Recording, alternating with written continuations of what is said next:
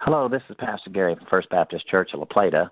On this date in history, in 1620, the Mayflower set sail for the New World from Plymouth, England, carrying the 102 pilgrims who would become the first American heroes. The pilgrims were British subjects who intended to remain subjects of the Crown, as stated in their own Mayflower Compact, but their settlement unwittingly provided the cornerstone of the American experiment. The Pilgrims learned a valuable lesson that America needs to relearn. The Pilgrims initially tried socialism, which resulted in poverty and want. The Pilgrims then instituted capitalism, which resulted in a bountiful harvest and the first Thanksgiving. Did you know that the flower known as the Mayflower in the 1600s is now called the lily of the valley? As far as pilgrims go, believers are referred to as strangers and pilgrims in both Hebrews 11:13 and 1 Peter 2:11.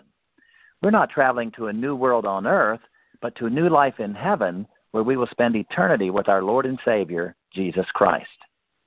Do you know of others who would enjoy these daily devotions? Please direct them to our church website homepage where they can click on podcast to learn how to begin receiving these free calls via their smartphones, tablets, or computers.